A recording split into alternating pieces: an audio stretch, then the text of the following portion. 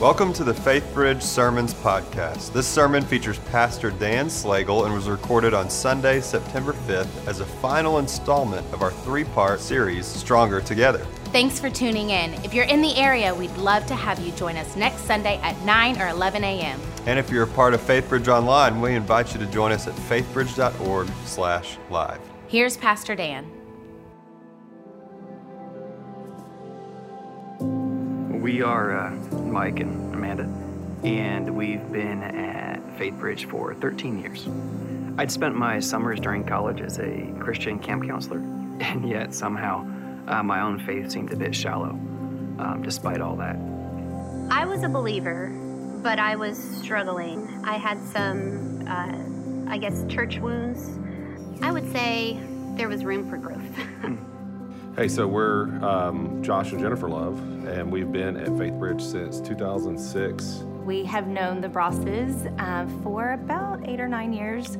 We were in small group together, grow group together, and we were kind of all beginning to get to know one another. And early on in our friendship and as grow group members together, they had an accident with their son, with Everett. He fell and hit his head on the floor in just the wrong way, just the wrong speed. So I pick him up, and he cried for about 30 seconds, and then literally I saw his eyes roll back in his head, and I saw the whites of his eyes, and he just lost consciousness. And I yelled to Mike to get to call 911. I put him on the kitchen table.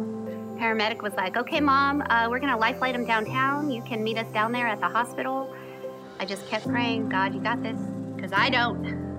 I remember Amanda calling me and Mike calling you, and everything just kind of stopped in a place where, what are we gonna do for these people that we really didn't know that well at the time? Right. Doctor came in and said he needed immediate brain surgery. And so, of course, we're praying. I put out a text to our grow group to pray alongside them, and it was just a snowball. And I think that was a huge thing, not only that they had such a big thing in their life that had happened, but also to realize how many people were lifting them in prayer. It was just this voice, this thought that came through that said, "I got this. Whether your son is on earth or in heaven at the end of the surgery, I got him. I have him."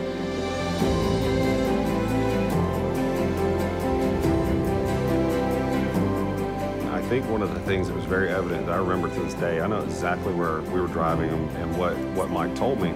And when the first thing he said to me was, "Hey man, first of all, brother, we need your prayers." One of the things that I'll tell you that Mike brought to our grow group that was really something that kind of became a foundation is the term "prayed up." And it really became a stepping stone, not just for them and us, but for our grow group. And it was very awesome to see when he needed to be prayed up, that's the first thing he asked for. I think it maybe took more to shake us after that, because many times I would get upset about a situation. Mike would say something like, God got us through brain surgery for our infant son. We can handle this. You know, when you start a grow group, right? So we've done this before, and you start a grow group in the first few weeks or first couple months, you're filling each other out, right? You really don't have walls yet. You don't have a roof. And then you have this event that really has to be the catalyst for just putting you together, because there's no options when you've got a group and you're all in a community and God is like, this is what we know is how God called community to be, right? And so it was just like throw some walls up, put a roof on this thing, and then it was like went from nothing to a fully built group just like that. The analogy we were given a while ago was the rope holders. The four friends who cut through a roof and dropped their friend down to be healed by Jesus. We had rope holders. Those were the guys that we called, like, "Hey, all of this has gone down," and I don't even remember what we asked for, but the answer was yes. And I don't understand how you get through things like that without community. Amen. Amen. Isn't that a great story?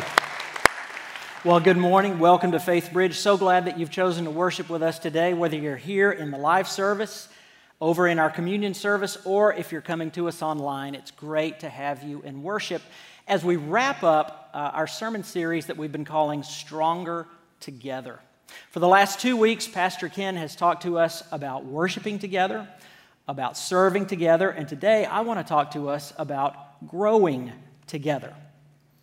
Basically talking about how much Jesus loves us, how much we need Him, and how much we need each other. To guide our thinking, we're going to be in the Gospel of Mark. That's the second book in the New Testament.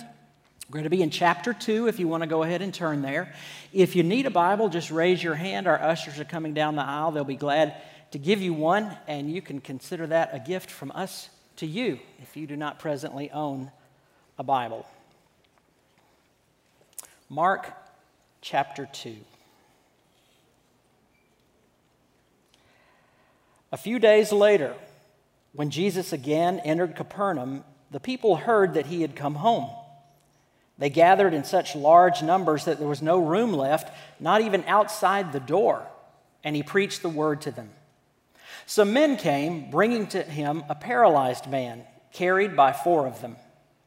Since they could not get him to Jesus because of the crowd, they made an opening in the roof above Jesus by digging through it, and then lowered the mat the man was lying on. When Jesus saw their faith, he said to the paralyzed man, "Son, your sins are forgiven." Now, some of the teachers of the law were sitting there thinking to themselves, "Why does this fellow talk like that? He's blaspheming. Who can forgive sins but God alone?" Immediately, Jesus knew in his spirit that this is what they were thinking in their hearts. And he said to them, "Why are you thinking these things? Which is easier, to say to this paralyzed man, 'Your sins are forgiven,' or to say, 'Get up, take your mat, and walk'? But I want you to know that the Son of Man has authority on earth to forgive sins." So he said to the man, "I tell you, get up, take your mat, and go home." He got up, took his mat, and walked out in full view of them all. This amazed everyone, and they praised God, saying, "We have never seen anything like this." Let's pray together. Thank you, Father, for the opportunity to gather in your house, to worship and lift up the name of your Son, Jesus Christ. We pray now as we turn to your written word, your Holy Spirit, just as you promised, would come to be our teacher and to guide us into all truth. We pray in Jesus' name, amen. When I was in seminary a long, long time ago, I spent one semester serving as a part-time chaplain in the Cardinal Hill Rehabilitation Hospital in Lexington, Kentucky. Cardinal Hill is a hospital that specializes in treating stroke victims and those who have sustained injuries of the neck and spinal cord. And without question, that semester was one of the most sobering experiences of my whole life, ministering to people who, in the blink of an eye, essentially had received a life sentence of paralysis. I remember one young man in particular. He had gone swimming with a group of his friends in a nearby river, a very familiar story, dove into water that was too shallow, hit his head, and just like that, he went from an individual full of health and vitality to becoming a quadriplegic for the rest of his life. As you can imagine, I spent a lot of time that semester thinking about paralysis, thinking about the ramifications of receiving that life sentence. And the more I thought about it, the more it occurred to me there are many types of paralysis in life. Some of them physical, but many of them not. And those that are not physical, I observed, can be every bit as confining, constraining, every bit a life sentence as a physical paralysis. Some suffer with the paralysis of fear and worry. They've lost the muscle of trust. They're not sure if God is going to come through for them, and so they resort to being paralyzed with fear. Others are in the grip of the paralysis of addiction. They have lost the muscle of self-control. Life has become too great, too hard, too difficult. They're grasping for anything but God to bring them the peace they so desperately need. And before you know it, they're paralyzed by the substance, by the behavior. It has an unrelenting grip in their lives. There's the paralysis of depression, losing the muscle of hope, where all closes in and life becomes dark and we begin to wonder, does it have meaning and purpose? Some have the paralysis of poor judgment, the loss of the muscle of wisdom. For some reason, they just can't quite seem to get their act together. They make decisions based on anything but the source of all wisdom, the Word of God, and before they know it, they find themselves in circumstances that are unbreakable, confining. They have received a life sentence of paralysis. Lots and lots of kinds of paralysis out there, but the one thing that they all have in common, every single one of them, that relates all of them, is that they are rooted in sin. Now, I'm not talking about particular acts of sin, particular behaviors. I'm talking about the condition of sin. Not that we do sinful things, but that we are sinful creatures. In other words, we have separated ourselves from God, the source of life, the source of abundant life, the source of hope and peace. The one who can bring those things to us, the ones who can prevent us from falling into paralysis. When we separate ourselves from Him, our fate is almost inevitable. We will find something that holds us back. Sin has that effect in our lives. And regardless of our circumstances, behind each and every single paralysis, physical or otherwise, looms the larger problem of sin. That's exactly why the first thing Jesus said to this man was, "Your sins are forgiven." Before he even acknowledged the man's paralysis, he goes straight to the heart of the matter, addressing what is the true issue, the real problem, the fact that this man was separated from God. The paralyses that we deal with in this life will be over when this life is over. But the paralysis of sin and the separation from God is an eternal problem. Jesus understood that. And just like this man, we have no hope in the face of sin and whatever paralysis we face apart from two things. And the first of those, the most important, is the love and the compassion of Jesus. Therein lies our hope. Now, as Mark, the author of this gospel, is prone to do, he is maddeningly scarce with details. His is the shortest of the four gospels, and if he doesn't have to say it, he doesn't say it. In this story, we never learn the man's name. We don't know how he came to be paralyzed, how long he was paralyzed. We don't know anything about him. And while I suppose those things would be interesting from a historical perspective, I think Mark left them out on purpose. I think he left them out because he wanted to clear away any of the distracting brush that may prevent us from gaining the fundamental truth in this passage. Like all the biblical writers, Mark tells us what we need to know, not necessarily what we want to know. And what we need to know is this: there was a man in Capernaum who was paralyzed, and he and his friends believed that Jesus was their only hope. That's the fundamental truth that Jesus wants us to take a hold of. As Jesus pointed out to the teachers of the law, not only did he have the right, but he also had the authority and the ability to forgive sin. Only Jesus has the authority and the ability to deliver us from our problem of sin. Only Jesus can break the power of sin that causes us to do things we really don't want to do, to say things we really don't want to say. Only Jesus has the power and the authority to overcome the inevitable consequence of sin, which is death. Because you see, only Jesus lived a sinless life. Only Jesus walked before God in complete holiness and righteousness and purity. Only Jesus was able to die in our place, a brutal, horrible death on a cross. And only Jesus came back from the dead 3 days later, revealing to the world that in fact, yes, He is the Lord of life. He is the victor over sin and the victor over death. And there is nothing that can stand before Him.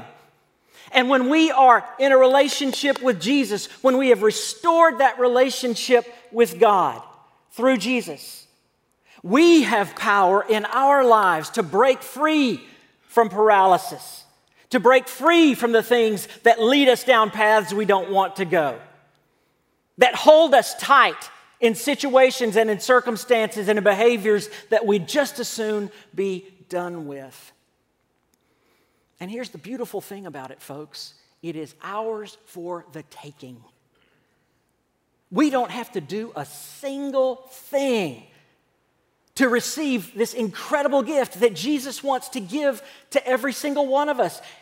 He wants to deliver us from sin and the effects of sin and the consequences of sin.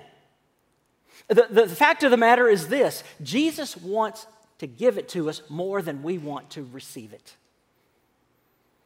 But it's important for us to be reminded we don't have to jump through any spiritual hoops. We don't have to earn it. We don't have to impress Jesus. There's not anything that we have to do other than come into His presence.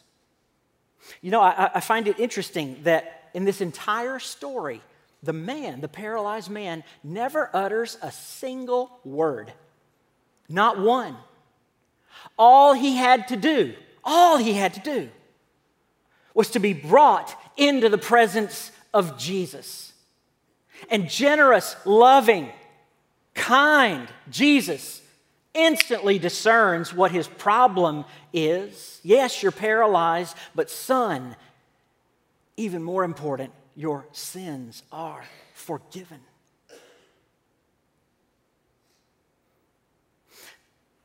Some of us are here today, and you don't know this Jesus. You don't know this Jesus any more than this paralyzed man did. But you find yourself in His presence this morning. And I don't think that's an accident. I think that's a divine appointment. What are you going to do in His presence? Are you going to open yourself up and receive the forgiveness, the healing, the cleansing, the freeing power that only He can bring? Or are you going to close it off one more time? There's some of us here that do know Jesus. Perhaps we've even known Him a long time, but for whatever reason, there's this paralysis that has crept into our lives. And it's got a hold of us. And try as we may, we cannot shake it. Whether it is worry, depression, addiction, anger, fear, whatever the case may be, we don't have it within us to do anything about it. I don't think it's an accident that you're here either. We are in the presence of Jesus in this worship service, and there is something that He wants to give to each and every one of us. It's not something that we typically do, but I want to pause here in the middle of this sermon and pray, because I believe so fervently that Jesus does want to do something in our lives. And so I'm going to ask you in the quietness of your own heart to bow your head and to place yourself before the Lord of life, Jesus Christ. And if you're meeting Him for the first time, all you have to do is say to Him, Lord, I do receive your forgiveness. I do receive your life. And if you know Jesus, but there's this paralysis that's just hanging on and you can't get rid of it, all you have to do is place yourself before him. He sees it already. He knows it already. And he says to you in this moment, son, daughter, your sins are forgiven. Rise up, take your mat, and go home. Lord Jesus, we thank you so much for your kindness and your goodness that we do not deserve, but that you pour out so freely. Amen. Amen. Yet we're just as helpless as this man apart from two things. The first of those is the love and the compassion of Jesus. The second one is the love and the compassion of others.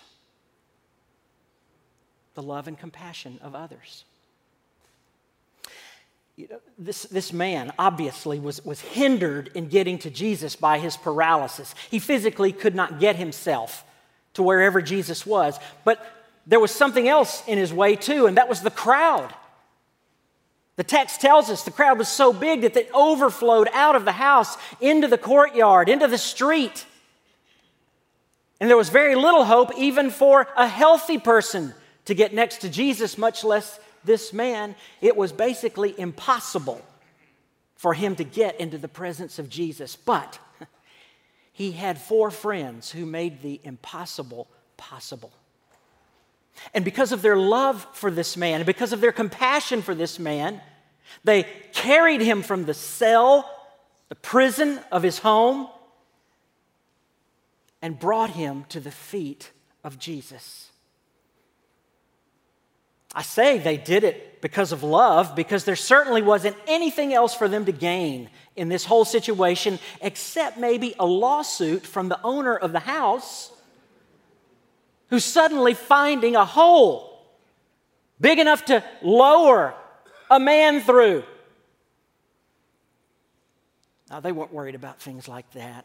Their hearts were filled with love and compassion for their friend, and they knew Jesus is our hope. Jesus is his hope, and we'll do whatever we have to do to get him there. That's what the body of Christ is supposed to do for one another. To love each other so much that we'll do whatever we have to take to bring one another into the life-changing presence of Jesus. Maybe you haven't bumped up against it yet, but I can just about guarantee you, if you live long enough, one of these days, you're going to bump into something that is bigger than you, bigger than your family. And you're going to need brothers and sisters to come around you. Just a little less than a year ago, my family and I moved through the most painful season of our lives. It was on October 30th of 2020.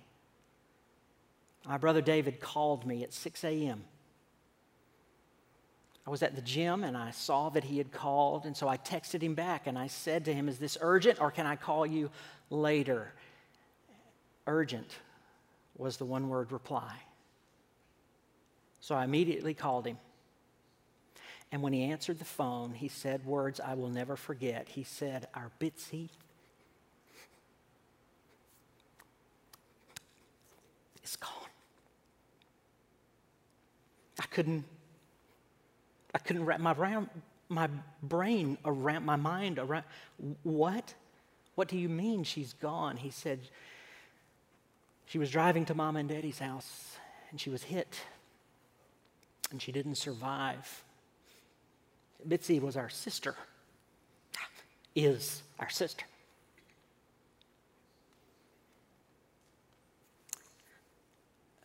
And it was bad enough to lose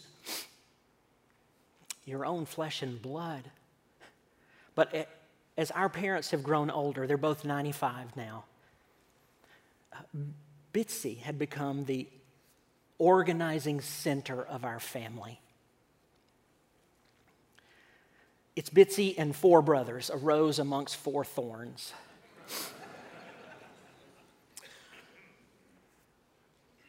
And Bitsy was the one through whom all the communication passed. Boys are no good at that kind of thing. And Bitsy was the one that remembered all the birthdays and all the anniversaries. And Bitsy was the one that went to all of the graduations and all of the weddings of our many nieces and nephews. And as a nurse, Bitsy was the one who took the lead in deciding how best to care for our parents and scheduling who's going to do what, which one of the boys would take turns at this or that. And she was the one that took our parents to their appointments and could understand what the doctor was saying. And on and on and on. And just like that, Bitsy was gone. And I tell you without shame, I needed my brothers and sisters. Needed them. And they were there.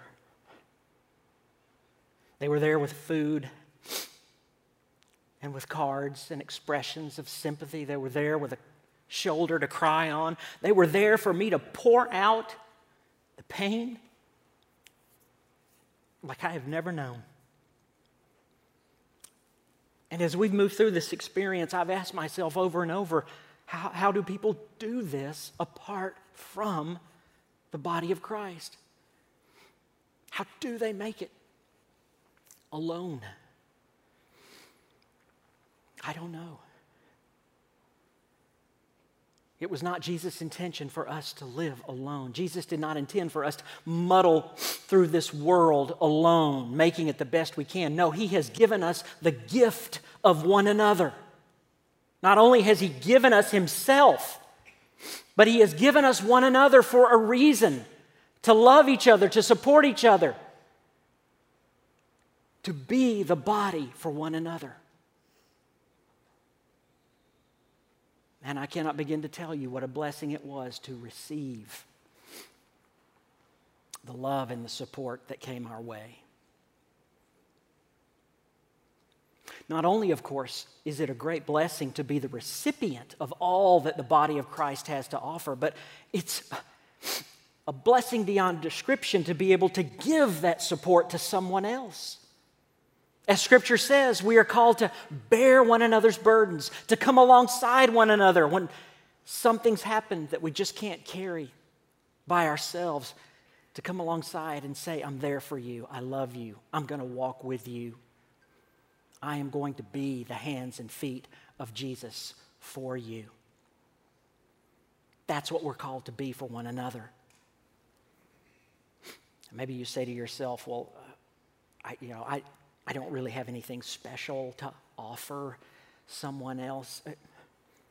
I seriously doubt those four men had anything special to offer their friend other than their muscle, their determination, and their love.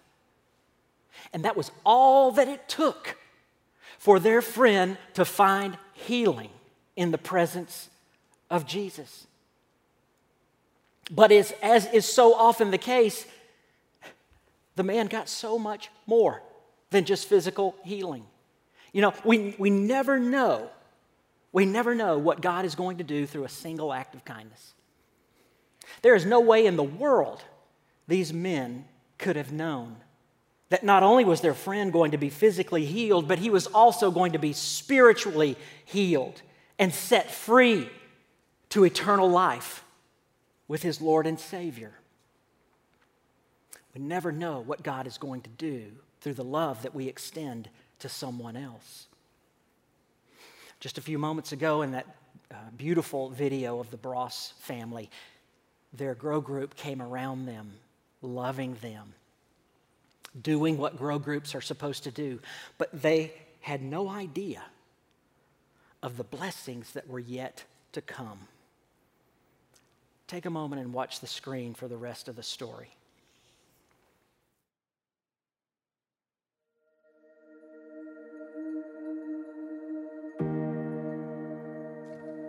I was a believer in high school.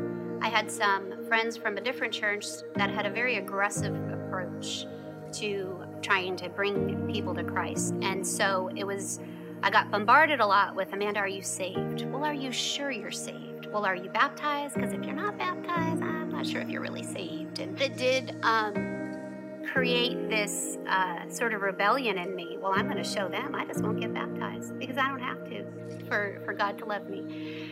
And while that is a truth, in hindsight, I've realized that sort of placed some roadblocks in my relationship with Christ. So little by little, those roadblocks were chipped away, both through our marriage and encouragement from Mike, and then, growing in a grow group. In the last few years, I just realized that I had a desire. I wanted to be baptized. I was all about Amanda's baptism. But at no point was I seeing that baptism as a beginning of her faith. I wanted people to see that she was already this incredible godly woman who was just a powerhouse of faith and someone that I looked up to. So I just wanted to try to write something that would make that crystal clear. I first met Amanda, fast forwarding, in 2005, playing saxophone next to her in the Houston Symphonic Band. We began dating, and so we had a front row seat to each other's walk in Christ. In over 15 years of sharing life with Amanda, I have seen her faith in Christ grow and her relationship with Christ strengthen. I have seen the love of Christ shine in Amanda when our kids required surgery. I've seen the joy of Christ in Amanda in happy and hard times. I've seen the peace of Christ in Amanda when the worries of our world surround us. The patience of Christ in Amanda shines as she mentors students and nurtures her own children. I have felt the kindness of Christ in Amanda when I fall. Amanda shows the goodness of Christ when she finds just the right moment and just the right way to support those around her. I have seen the faithfulness of Amanda as she pursues His truth in her early morning quiet times. I've seen the gentleness of Christ in Amanda when she helps our kids through their worries, fears, and tears. I have seen the self-control of Christ as she stewards our money. This baptism is a public declaration of what is clear to all who meet her, that Amanda Abbott Ross is a godly woman chasing Christ's own heart.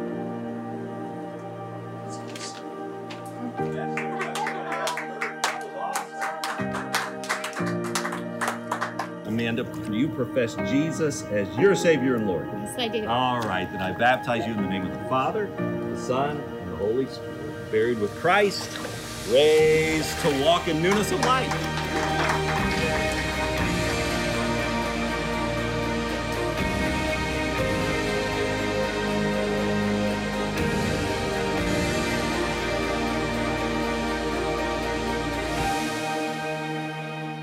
See, that grow group had no idea that in addition to the love and support that they would provide coming around the Brosses when their little boy was in so much trouble, they had no idea that the blessings would extend on to Mom taking another significant step in her spiritual life and being baptized.